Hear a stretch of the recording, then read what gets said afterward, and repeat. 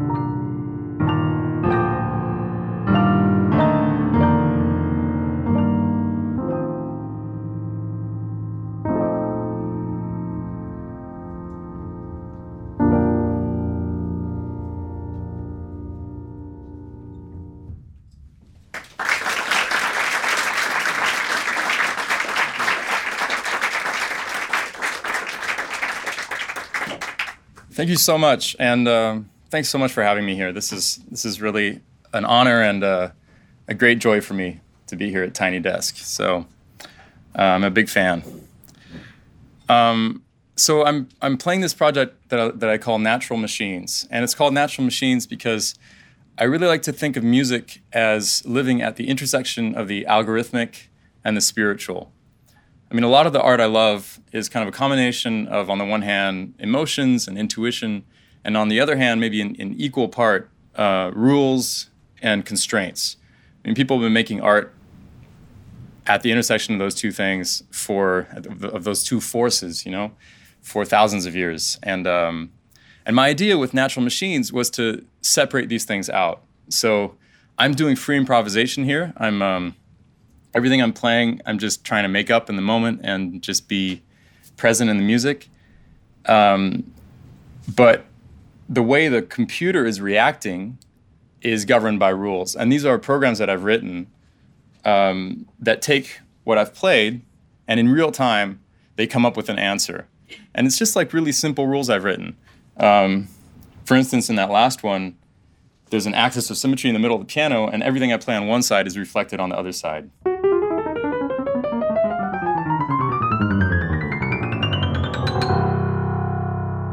Super simple, but it leads to musical problems that then lead to new music. And that's what gets me really excited about it. That's the power of constraints. I should say something about this instrument. This is a Yamaha disc clavier, and it's a completely acoustic piano, but it can play all by itself. So yeah, as soon as I play something, it goes into my computer. These programs I've written shoot back notes to the piano for it to play in response. And since I'm improvising, I'm reacting to what the piano's playing too. So it's this feedback loop.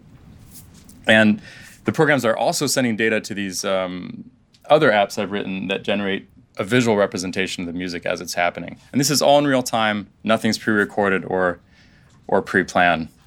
So this next one I call tremolo. Tremolo is this thing in music when a note is repeated really quickly, like on a violin when he's going.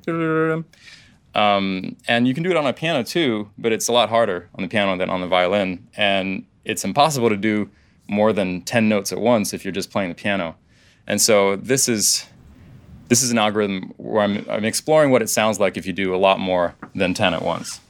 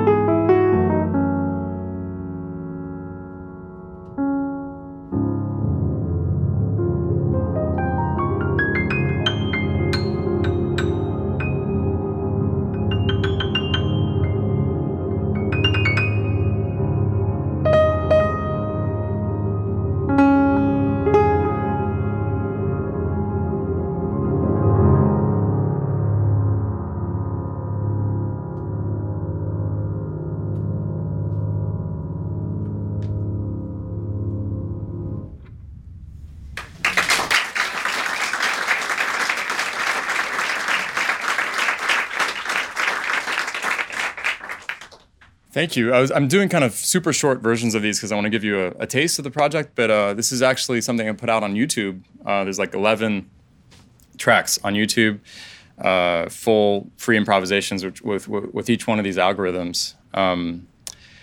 And this next one I want to play you is really dear to my heart. I got it. Yeah. Just checking here. Is really dear to my heart. It's all about harmonic ratios. I started getting interested in this idea of what makes two sounds sound good together, right? So if I play those two notes, they belong together, right? I mean, there's a sense that they're like family. And so it turns out that Pythagoras discovered many thousands of years ago that tones that sound good together tend to be related in whole number ratios. So that means that, for example, with this interval, which is a perfect fifth, in the time that the lower one vibrates twice, the upper one vibrates 3 times. And with a major third, something like that, in the time that the lower one vibrates 4 times, the upper one vibrates 5 times. And that's the math behind pretty much all the music we love. That's pretty amazing. You can express it as rhythm too, like That's 4 to 5.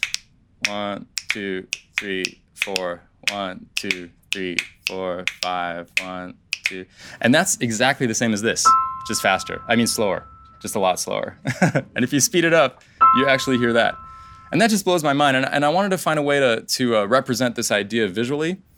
So basically, I just started mapping those numbers on the axis of a three-dimensional object. And you get these amazing results. Like this is actually a major triad. I've been 3D printing these. So that's that sound. And those are ratios 6 to 5 to 4. And this is a minor triad, like that. Can you hear the difference? It's a minor triad. That's 10 to 12 to 15. And I think you can really hear how that more complex sound makes a more complex shape. So anyway, I wrote this program that turns everything I play in my left hand into those shapes in real time. And I'm just improvising.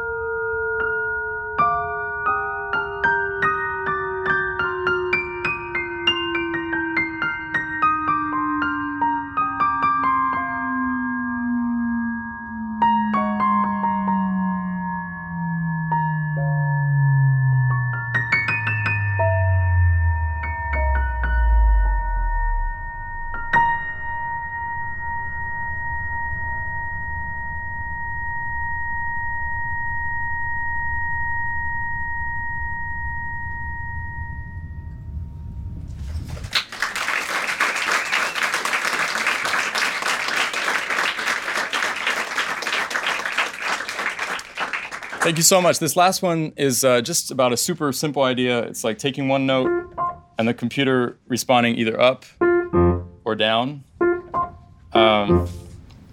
Yeah, thank you so much. This is constant motion.